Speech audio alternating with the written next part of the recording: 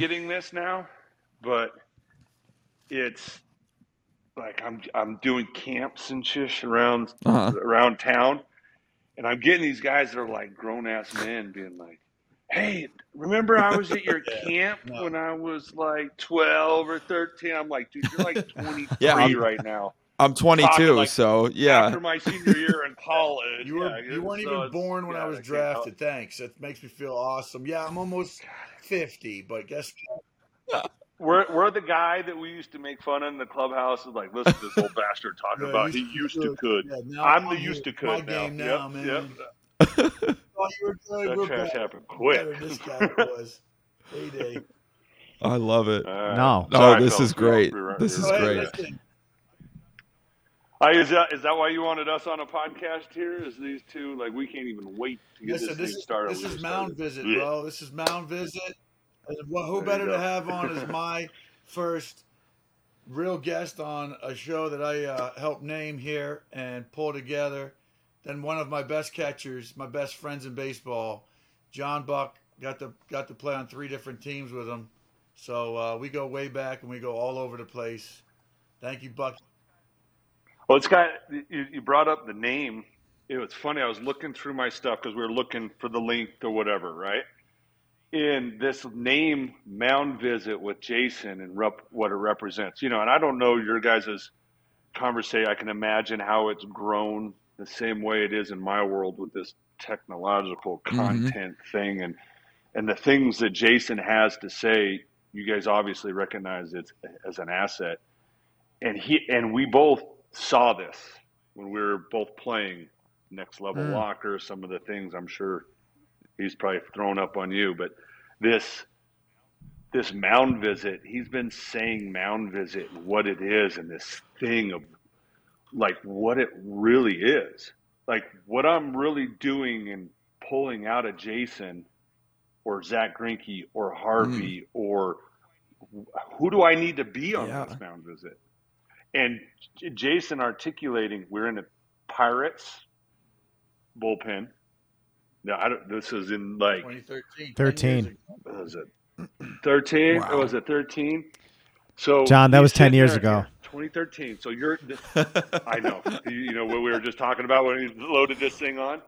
But it's been this idea that's cooked in Jason that I understand because we're just able to formalize what our experiences are, and everybody, yeah, that's a good idea, which you 2 smart gentlemen have helped him formalize here. But it's this Mound Visit of Jason's idea of hey, let's share some of our experiences and us talking about that, and me saying having a product of lizard skin and these things like Jason, that's real.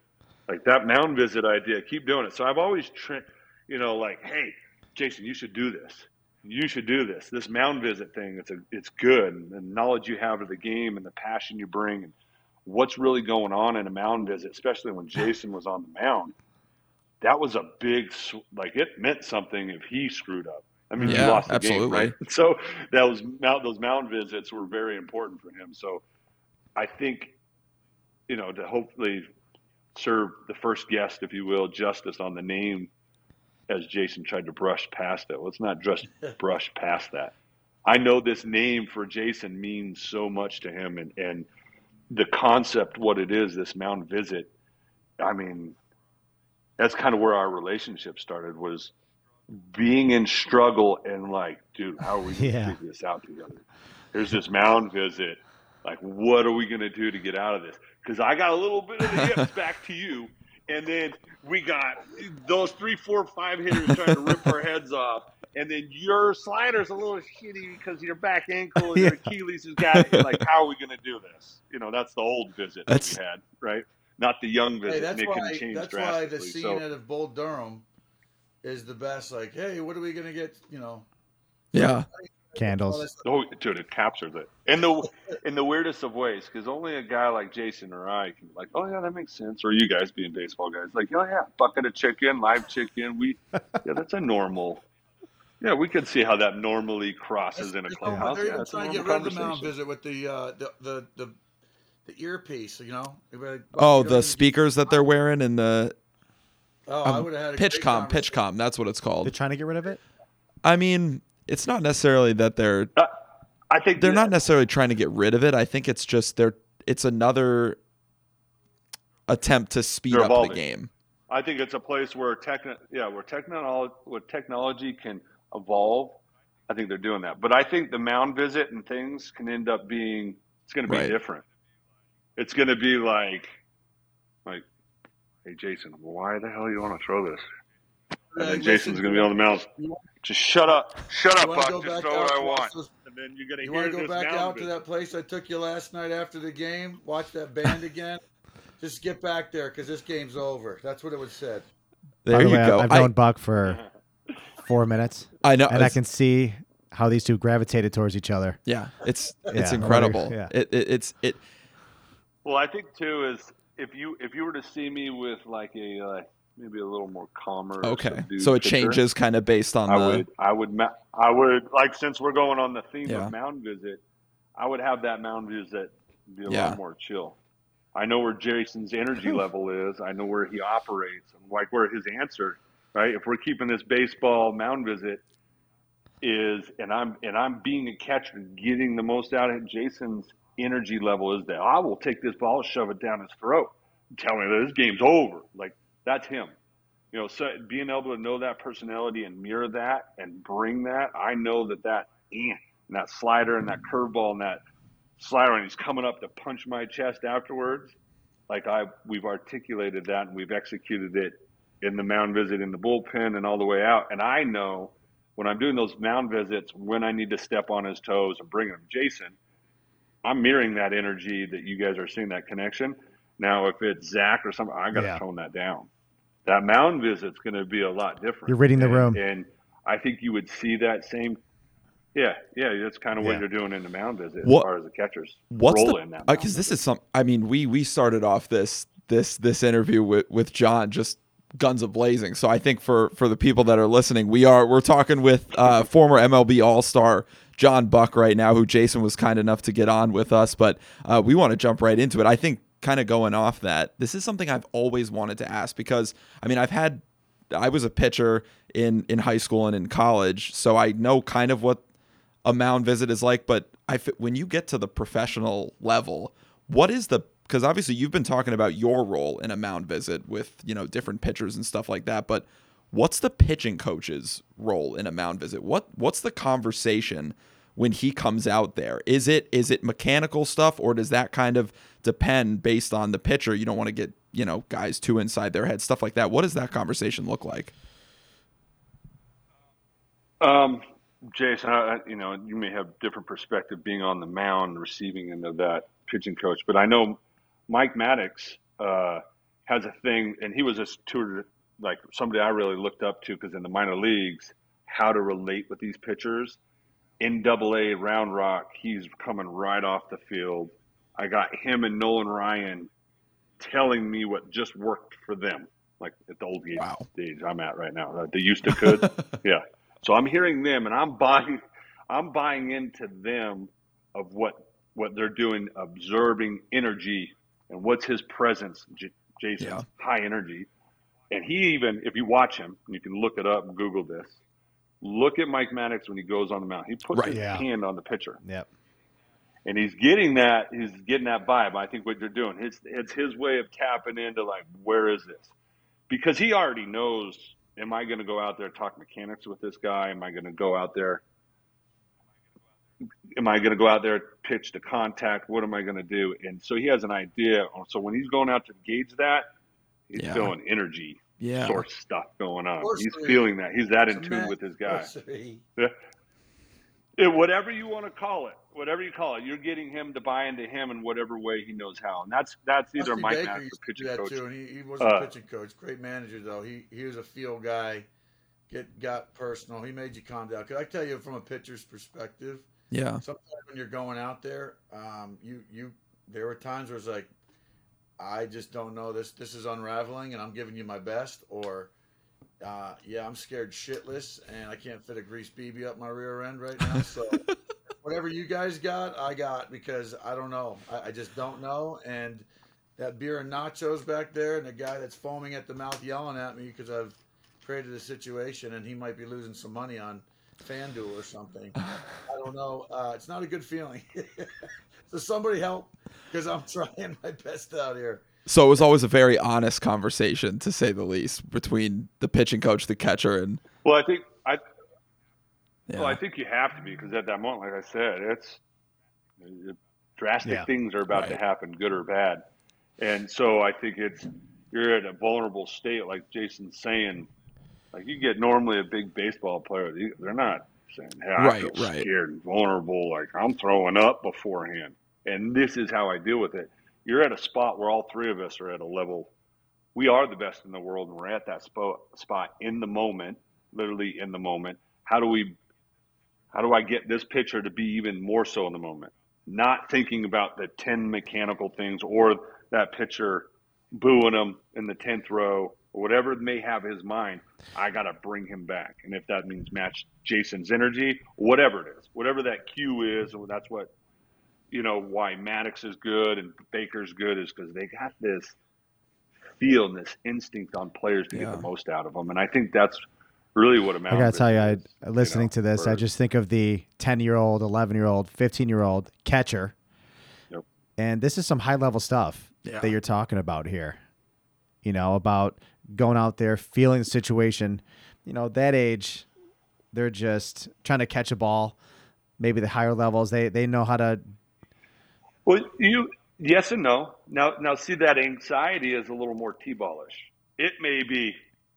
Yep. Is my dad thinking? Like, is he looking over on the fence? That's what we're doing to Little League. That's what Jason is now. Now, my 2 or 3 inches and my 6 degree. There's still thoughts that aren't on that well-defined zone. My job is to get him on the not thinking, the 8 inches. I know, John. Am I dropping down? Like, shut up, Jason. Locate the spot. Quit thinking about Lindor, whoever bouncing around at side, whatever the distraction may be, right? Like, my job is to get you back here.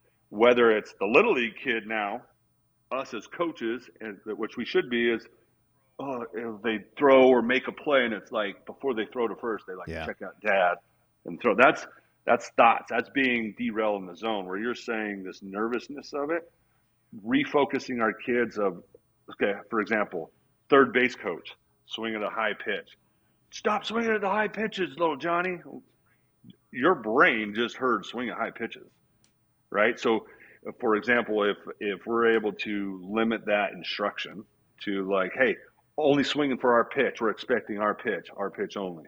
That's a drastically different message that we've implanted in their brain. So giving those simple things to reduce thoughts, that's the same thing as a mound visit for Jason. But for us as Little League, it's, hey, Dad, don't give 10 things, or coach, and be mindful of the verbiage you're saying to create the zone. And that's a mound visit. Because really it's confidence. I can tell you, as a rookie or inexperienced bullpen guy, because I was converted from a starter to a reliever, I can tell you that, we're just talking about confidence here, really. And as I'll tell you, the most confidence I got from him, not just the pitching coach, but our manager when I played in Anaheim, I didn't give up. It's on YouTube. It's one of my favorite outings. I had to get jams I had to get out of. It was against the Seattle Mariners in Seattle. And I think I got 2 squibbers. I got 2 infield hits. The ball didn't leave the infield. I walked the guy, and I got out of it. It was bases loaded, bottom of the 9th. And Mike Scioscia looked at me, and I go, I got it. If you'll give it to me, I got it. He didn't even come out to the mound. So that mound visit was like, respect. You're my veteran. And I think that evolves with time. But I had the confidence, like, listen, I don't have that anxiety anymore. And it comes with age, right, Bucky? Yeah.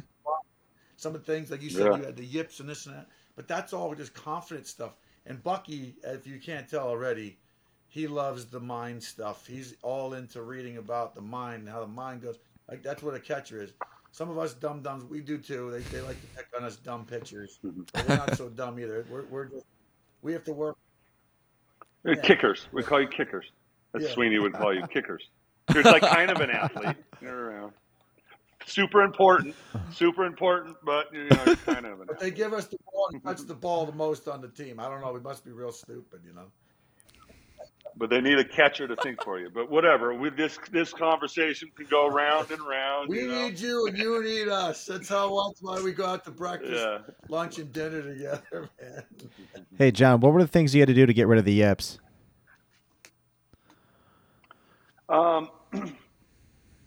Well, I think it was one understanding like what was going on, right?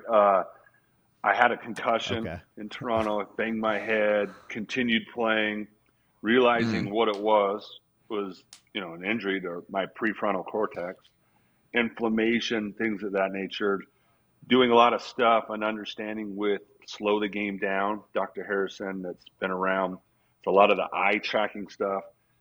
I was super into my body. That's what we had, right? And I love working out and I love getting whatever physical edge. So that was a thing that I was able to kind of measure. That was also, I could tell that I wasn't right as this was going. And then also learning I was really hard and everything always came easy to me, right? And I didn't realize my habits and things that were good just switched over to bad habits. My brain, like I'd never thrown one away, but my habits of what I was feeding my brain, throw the ball to a well-defined zone, whatever it is, right? We naturally do that. All of a sudden it was like, some guys with injuries, is this going to hurt on this throw? Ugh. And they get the yips. So their brain gets caught on that.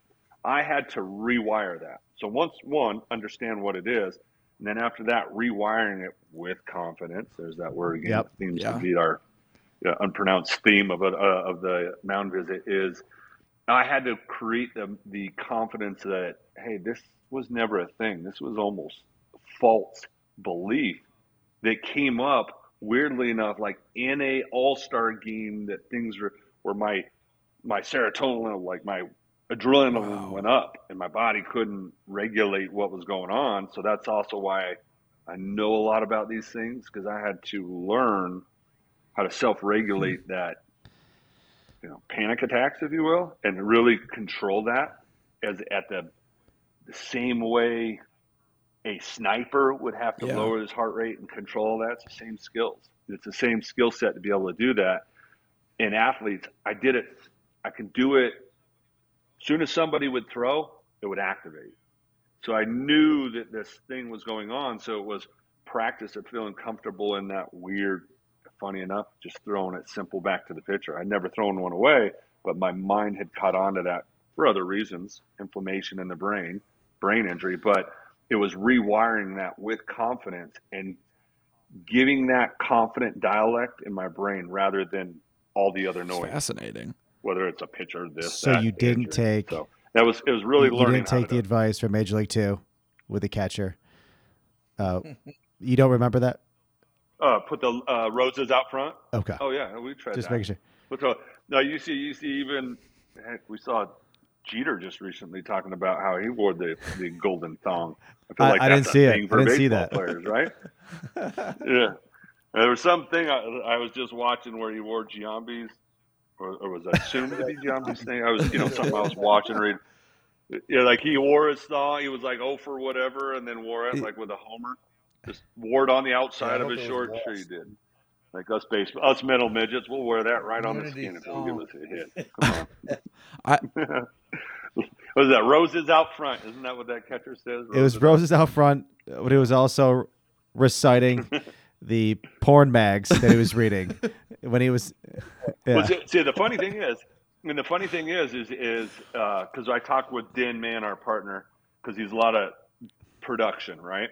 And it's taking these little nuances of the game and kind of Hollywooding them up. There is some science there, and getting that and think about your thoughts. See how the science of that is there. But it's I didn't read up on Chuck Knobloch. It's an interesting and thing. what he had to do, to overcome that. Well, I don't know if he even really. I don't. Yeah, I think that was one of those things where it kind of derailed his career a little bit at that point. But there's a lot of guys. Well, I think it derails more than just careers. What people don't realize. I mean, I think what it is, obviously with mental health and things coming up, I think the amount of stress, how we use it, the things that are also aided into our lives now, it adds so many different stresses. And then if you think the yips is just showing up now, you're twisted. Oh, This has for been up. forever. Yeah. You hear stories going to Negro Leagues Hall of Fame, Baseball Hall of Fame. Rick You Ankiel, hear about what how an they just lost overcoming. it one day. I was gonna say Rick Oh, yeah. Ankiel, yeah. Yeah. An amazing story to make it to the big leagues as a pitcher, go all the way back, and then make it as an outfielder, a position player. Holy Incredible. He was with me, playing with me while I was doing my stuff. I'd get to go on bus trips, be like, Rick, what do you think? It's like, dude, like conversations like, John, you can't even tell. And that would Yeah. meant Sure. something to me. Like, yeah, you can't even tell or whatever. And so having those little conversations were huge to have Rick Ankiel on the bus next to me on the flight from LA to New York to talk about this. Like, thank you, Lord, for putting sure. him there next to me. Like, there's nobody else on the planet. And I think it was like a gift Yeah. to learn what was really going, like, because I wasn't the guy like, hope nobody knows. I was kind of like, hey, is everybody seeing this pump fake? Yeah. Does everybody see this? I did have a question. I mean, a lot of the stuff that you guys are talking about with the mental aspect of the game is fascinating, and I wonder too. This is a little different than the yips, but spring training right around the corner for the major leaguers playing now, and I wonder because you guys, especially playing as long as you did, you probably got in not only a physical routine but a mental routine in the off season to get yourself ready for spring training. Now that you've kind of, I guess now that you guys have been retired from the game for a little while, do you ever still, because I've heard some major leaguers talk about, or former major leaguers talk about, when they retire, when it starts getting around this time, February or whatever, they're like, shoot, I'm behind on my preparation. And they're like, oh, wait, I'm not playing anymore. Do you guys ever feel that where maybe, your bodies are kind of itching to like get back in some sort of playing shape, or does it go away I guess the longer you've been away from the game? He hasn't gotten out of shape. The guy's in better shape than he was when he was during his career. That's a good point. I can do all the things I want to do now instead of squat for you guys. That's right. But that was a good question. Like when I got done playing, it was I still felt like athletically I could move and so I got into professional long drive with golf. Ooh. And so that kind of helped me transition, if you will, into not being an athlete, say leaving for spring training. But I can feel it, and I think maybe I intentionally don't, because my kids get going and stuff like that. I think it's in our DNA. You can't not feel that it's spring training, right? So Hey, Buck, there is a little bit of that there. We love your chin. Let me see your eyes, dude. Yeah. I mean, we're seeing from your nose up. There we go. There we go. We want to see all of John Buck right here. There we go. So what shows up? To me, it looks like it's from. You can see it when it's all four of us. Like I'm sure what Jason's looking at, he can see all four of us right now. The actual recording clip, you can see all of John. It just is a little smaller for what all of us can see. So don't worry, we can see all of. Learning all the technicalities. Hey, you know what, Jace, just throw the ball. Us guys, us supporting cast will, just right here, Jace. Just go like this and execute. Listen to this guy. This is why he had the mic. I see the relationship, man. He had the mic in front of the bus. That's right. Hey, now that we got a pitcher and a catcher on here, I wanted to bring this up, and I'm surprised you haven't gotten to the question first. Okay. I want to know your guys' thoughts on the ABS system that's coming out, automatic ball and strike software that's being implemented. I think in the AAA now, it's been in the lower ranks. Mm-hmm. It's going to be You AAA. want me The to go Syracuse first, Mets. Jace, or what do you want to do? I can. All I'm going to say is, again, I love baseball. I hate the brand. I hate what they're doing to the game. The game that I grew up on, it's no longer mine. The thing that keeps revolving around the speed of the game, my answer is, I'm sorry. I don't know why everybody's in such a rush because 5 to 7 seconds of whatever they're doing, right? I'm going to bring up this device again. And just like you did, John, everybody's so worried about speeding up the game. Well, if you don't want to go to the game, forget about life and everything. Everybody used to know that you're going to play and sit at a ball game, watch a ball game for at least 2.5, 3 hours. I don't know what 20 seconds of your life you're missing out on, but everybody's scrolling anyways. I go to any sporting event now, and they got a bone in the back of their heads because they're scrolling, and whatever they're worried about, their social media, who hit them up on LinkedIn, if the kids are okay at home, whatever's going on. So everybody's trying to make this game condense into a 3-hour, 2.5 hour, condense it, then shorten the game, play with 2 outs instead of 3. I don't know, but it takes Jay. But what is that you think it'll do to pitchers, knowing that you got to hit a zone, you can't feel out the umpire, right? Try to test him a little bit. This is a game that's played by human beings, not robots. And if we want to play Stratomatic baseball and flip a coin kind of thing, I don't like it. They've already brought it to do challenges, but they're bringing betting into the game. So, I think that there's a whole different wavelength of so many different ways you can sidebar this. Do I like it? Short answer, heck no, I don't like it. Absolutely not. What about and how about John from your pitcher? I can imagine. And what about from a catcher's perspective too? Because part of the art of catching, you talk about pitch framing.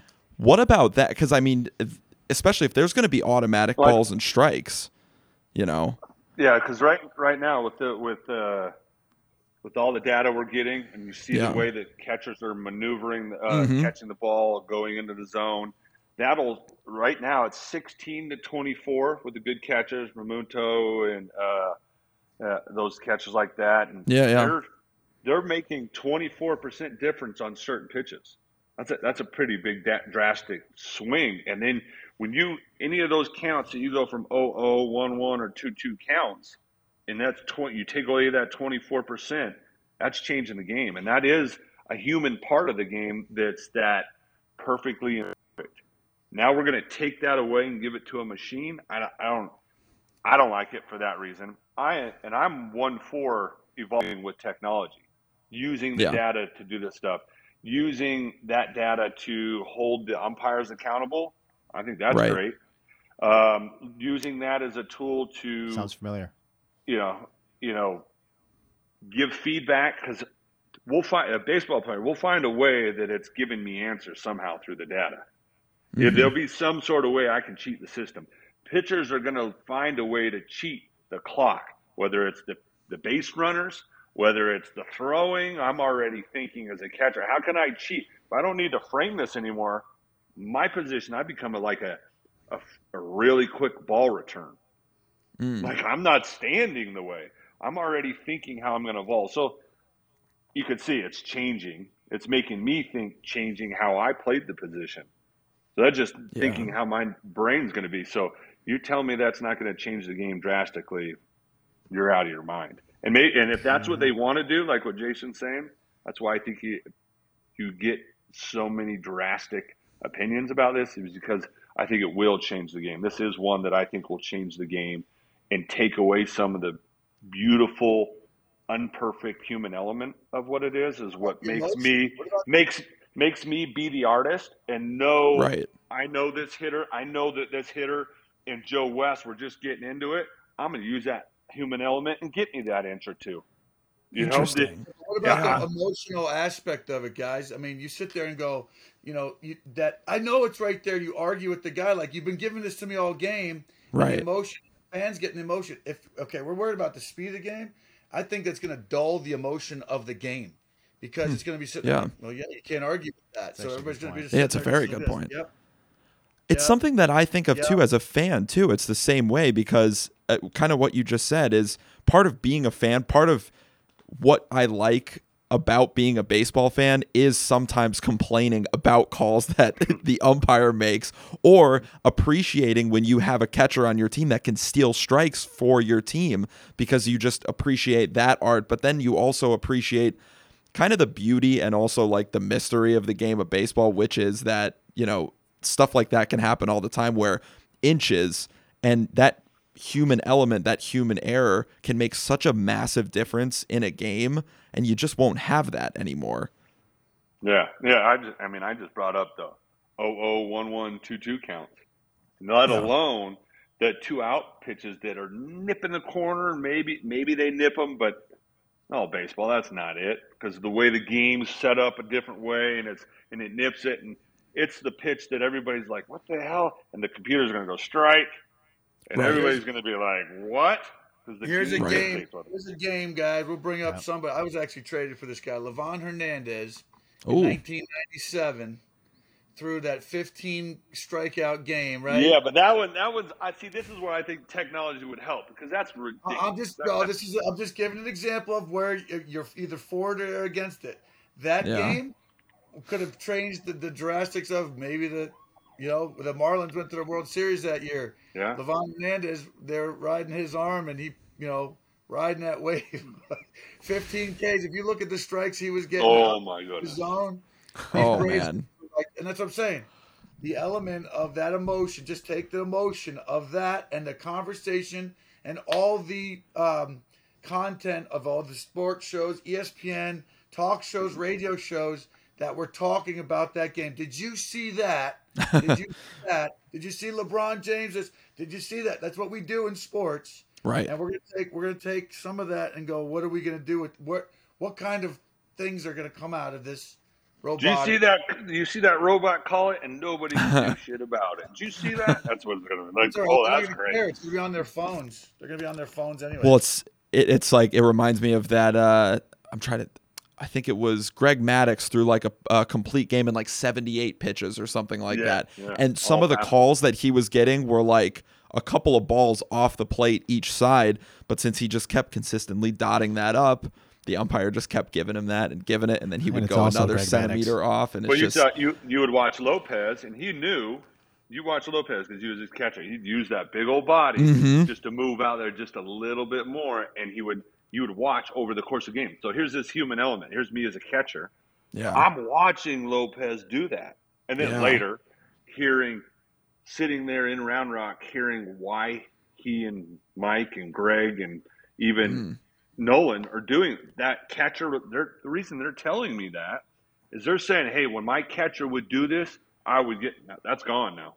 So that little – it's very depressing. I'm going to be honest. Yeah, that's gone. And that's what made Nolan and the Maddoxes the best in the game. And hearing that, I got to hear that from both of them of why their catcher got the most out of them. From the two of the arguably the best in the game at controlling the fastball, that doesn't even matter now. That information they give me is irrelevant now if we got a computer back there. Yeah, but what do you say too, Bucky? Just the style of pitching. I mean, you got guys like Maddox, legendary Hall of Famers, throwing 86 to 88, painting, sinking it, maybe striking out 3 in a complete game. It still had 3,000 strikeouts, by the way. Yeah. By the way. Now, no big deal. Little side note. His style of to today's where, again, I question these guns, the type of radar guns we're using. Everybody's getting up to 105 and it's creeping up to MPHs where they're getting the ball out of the hand and stuff like that. But there's no dotting it up as much as it did in the past, right? It wasn't the focus. Hey, you can dot a gnat's ass and get out there and see how much the umpire's going to give you. Whereas now it's a power game. Rear back, throw hard as you can, kid.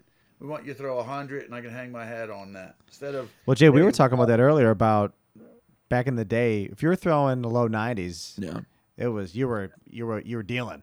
The mid 90s guys. It was Guys used to be like, "Holy cow, he's throwing 98." Now everybody seems to be throwing 98.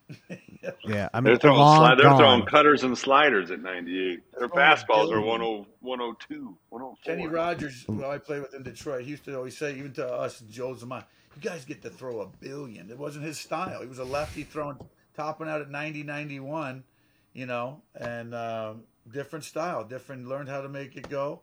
Well, it's funny. Mike was telling me, because now he's the spot with the Rangers. He's going from one pitching job from St. Louis, obviously good history baseball. Kind of the regime is changing, right? Yeah. The theory or the coaching staff, which is great, it's changing. I don't think it was an unsatisfied with a job. It's just theory or whatever. or methodology or beliefs. Mike, pitch to contact, right? His thing, so one of his arguments, let's pitch to contact, get out of here in less innings. Now, there's new regimes, new people, new conversation is like, what? Why would you pitch to contact, idiot? Right. Throw a billion and get 3 swings and misses, right? And so pitch away from contact rather than, and so there's some things that through experience and knowing how to do that, that's why those guys and those experiences, those Maddoxes and Nolans, it's hard to replace that experience when they're able to give it out and know how to use and manipulate things like that. That's why they're special. Man. Grilli, I was telling you earlier about the days of the Jamie Moyers. Oh, yeah. You know, legend. He knows how to use. He would use when I'd get up there and you start feeling good. He'd be like, "Oh, I got this young kid right where I want him." Right? And I would start use, yeah, and then it was like, woof, woof, woof, like 3 swings as that changeup is halfway there.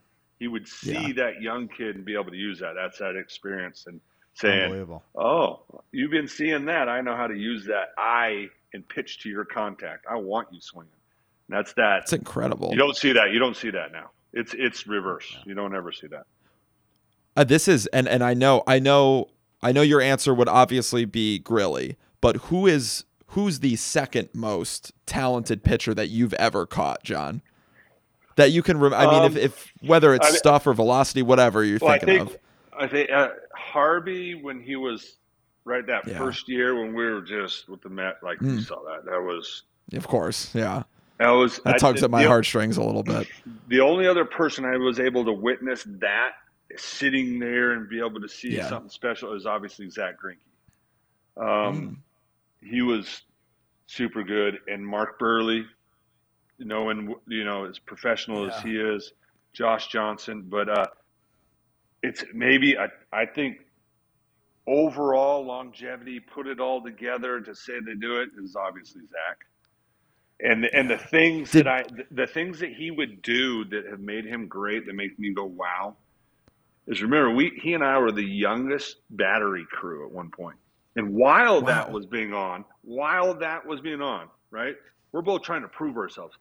This some gun's throwing, John, we're only going to throw change-ups today. I'm like, what? Like, we're just trying to make everybody think we belong, Zach, and you want to just throw change-ups the whole spring training game? Yeah, I want to see what they do. Like, okay. That's awesome. But, I mean, he's 12 doing that in his first spring training. He was able to look and analyze the game very special. Yeah.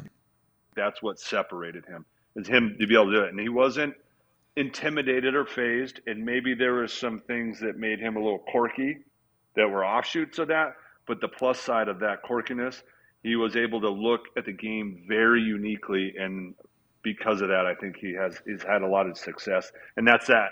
Hey, who's that different person? And I think that's what makes him different. That GOAT, if you will. Everybody seems to have a Zach Greinke story that's played with him. Is there? I know you just mentioned that where he went out into spring training start and he's like, "Yeah, we're only going to throw changeups today." Is there another story maybe that sticks out to you during your time playing with him? I mean, I just said this one onto another podcast. I think it was with the Royals podcast I just did, and they asked this question because Zach has so many of them. Because I think he's just authentic. He's just saying literally what's on in his mind, and he's usually right, and he has purpose, and it's not. If it's going to hurt your feelings, check it at the door, and that's kind of what this one was. It was when I was doing a lot of his game plans because I get really into it, being the starter, positioning, all the stuff he should do. Miguel Oliva was the other catcher. He wasn't, I don't know, he was more go on instinct. He wasn't into the game planning as much as I would. Does that put it nicely that way? And I would kind of do all this stuff for Zach and be really prepared and have answers of that because he was well educated. But it got to the point where we were kind of rolling and hitting which days, and Zach was wanting to be a little more consistent. He had voiced that. But he hadn't told me the real reasons. And one day it was just so matter of fact. It was in a meeting. And, hey, John, I talked with Trey. You're too smart. You make me think too much. Miguel's my catcher. And then like got up, turned around, walked away, and I'm like, no, you're in the middle of like a Cy Young race. I don't Oh want to be my. excluded on this. But it was for a good reason. I was able to sit back and think about it, but it was like, Zach, you're ripping my soul out. And Oh man. you don't want to talk about it. You're going to turn around. You're too smart, which made me believe it was maybe you're too dumb because I like what I'm throwing. And so it wasn't much of a conversation. It was his matter of fact. This will help me perform better, which it did. And later Wow. I was like, hey, you can't do that. You got to give me more of this because you crushed my soul here.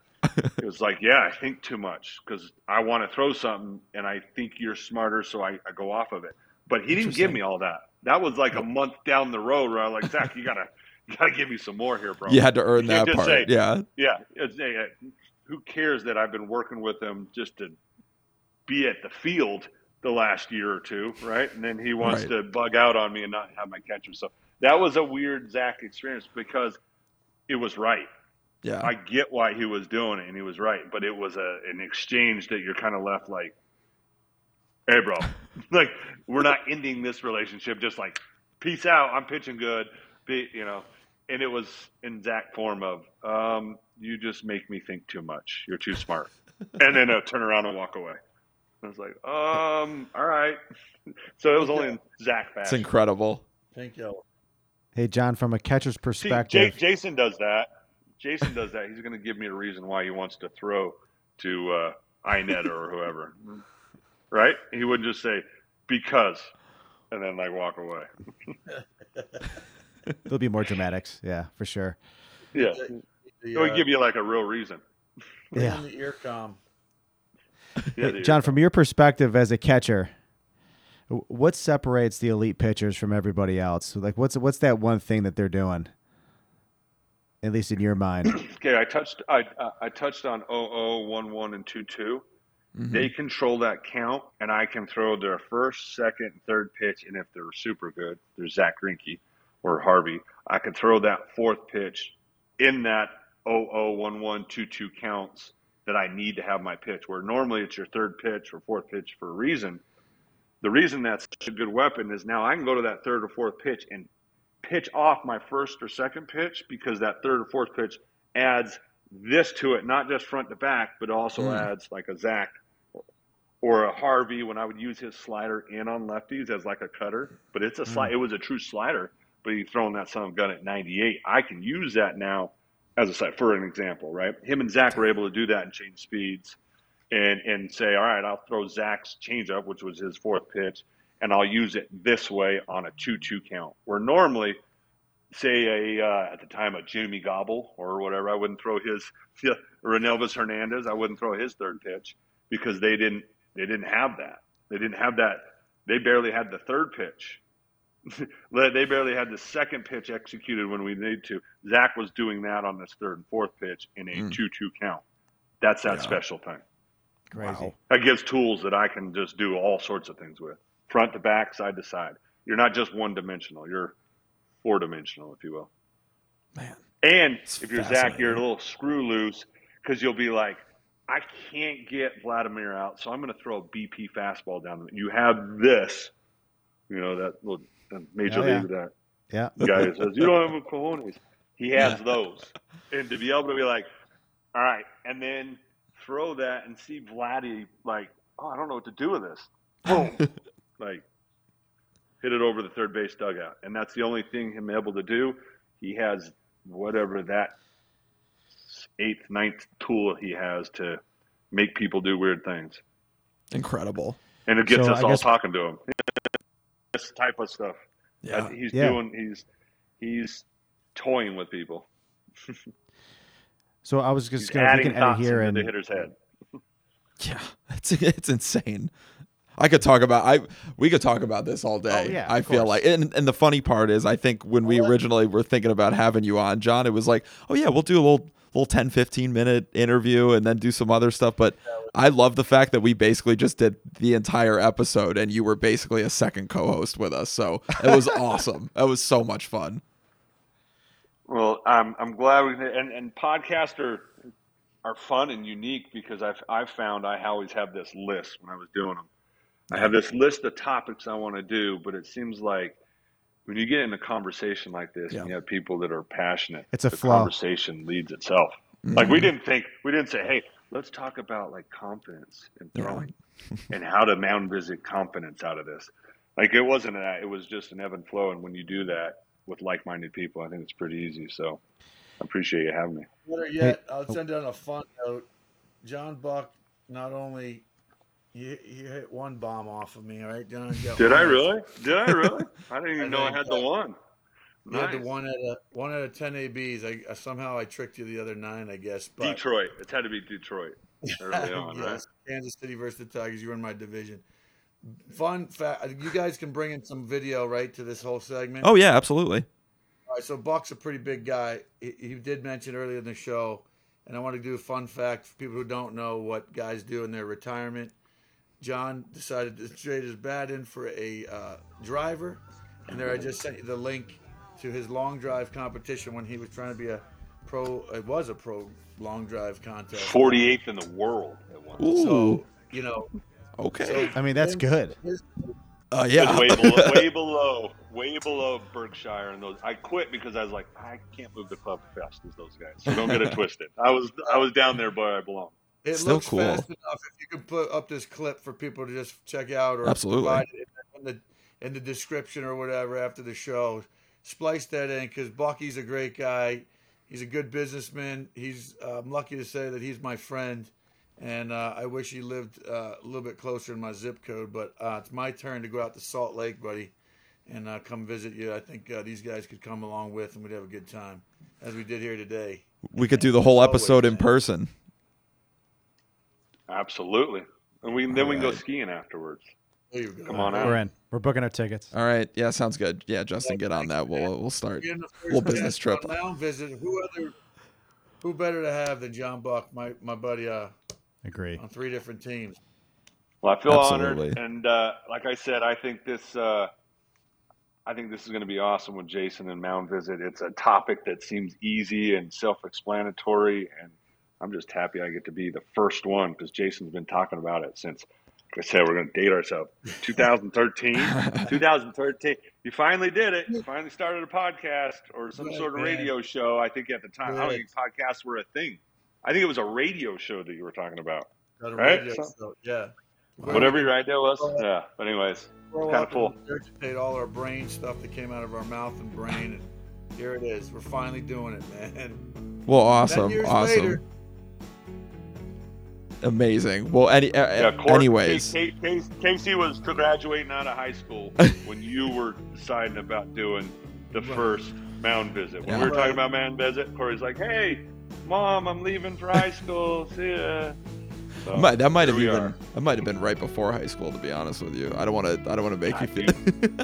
You son of a bitch, Casey. You son of a bitch. Oh man. Well, on that note, guys, thank you so much, everyone who's watching, for tuning in and listening. John, thank you so much for taking the time. Jason, as always, and Justin from here inside the Top 100 Sports Network studio. We will see you guys next week. Make sure to subscribe and like the video, and we'll keep getting more out, and hopefully we'll be able to sit down with John again real soon. No doubt. All right. Thanks, fellas.